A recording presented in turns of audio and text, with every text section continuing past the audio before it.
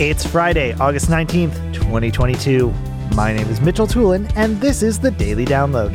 Support for AV Nation is brought to you by Shure. Sound extraordinary. Today's Daily Download comes from Resi Week 295. Matt Scott is joined by Bradford Ben and Heather Sidorowicz talking about security systems. Bradford Ben starts off talking about how video is overtaking other security solutions when it comes to monitoring a home. If you purchase 3 Ring devices, it's cheaper to get their 24/7 cloud recording and monitoring. No idea what their monitoring does, but it's cheaper than paying the service for 3. But I think a lot of people have this false sense of security from the monitoring and from the 24/7 cloud.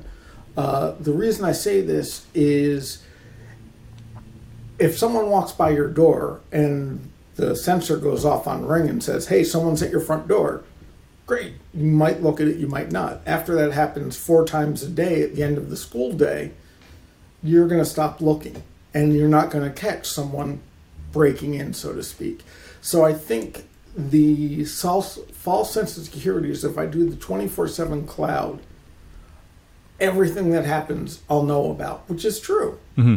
But now you have to watch the 24/7 cloud and have some way of logging when things happen. Now we can get into all the ways this happens and can be done, and technologically it's not that hard.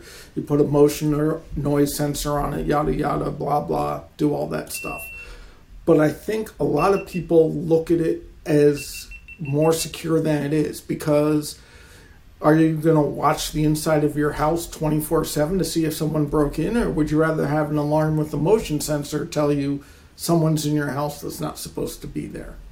So I think that it's a false sense of security, but everyone likes it for, I can see what's going on at home. And I think it's also different for people who have children. They can see if their kids came home, or they can see if there's a problem, which for me, I just want to know if someone's breaking into my house. I use a regular alarm for it, even though I still have Ring devices, because it makes sense to see who's at the front door without me having to go downstairs. Oh, and it came with the house. Yeah. So I think there's a lot of that going on that makes it seem more beneficial than it is. But I also see the, nanny cams and pet cams. I helped a friend of mine when she got a kitten set up a Nest camera at her house. Not for security. So she just wanted to be able to look at her cats from the office. Yep. Perfectly valid reason, perfectly great use. She even has the 24/7 thing on there, so that way if she sees something cute, she can share it. And she can talk back and forth to the cat. Yeah. Actually, been there, done that. Yep. So I think it has some value. I think the 24/7 monitoring or the 24/7 cloud is kind of like who's watching all the content that goes up to YouTube. Yeah, nobody.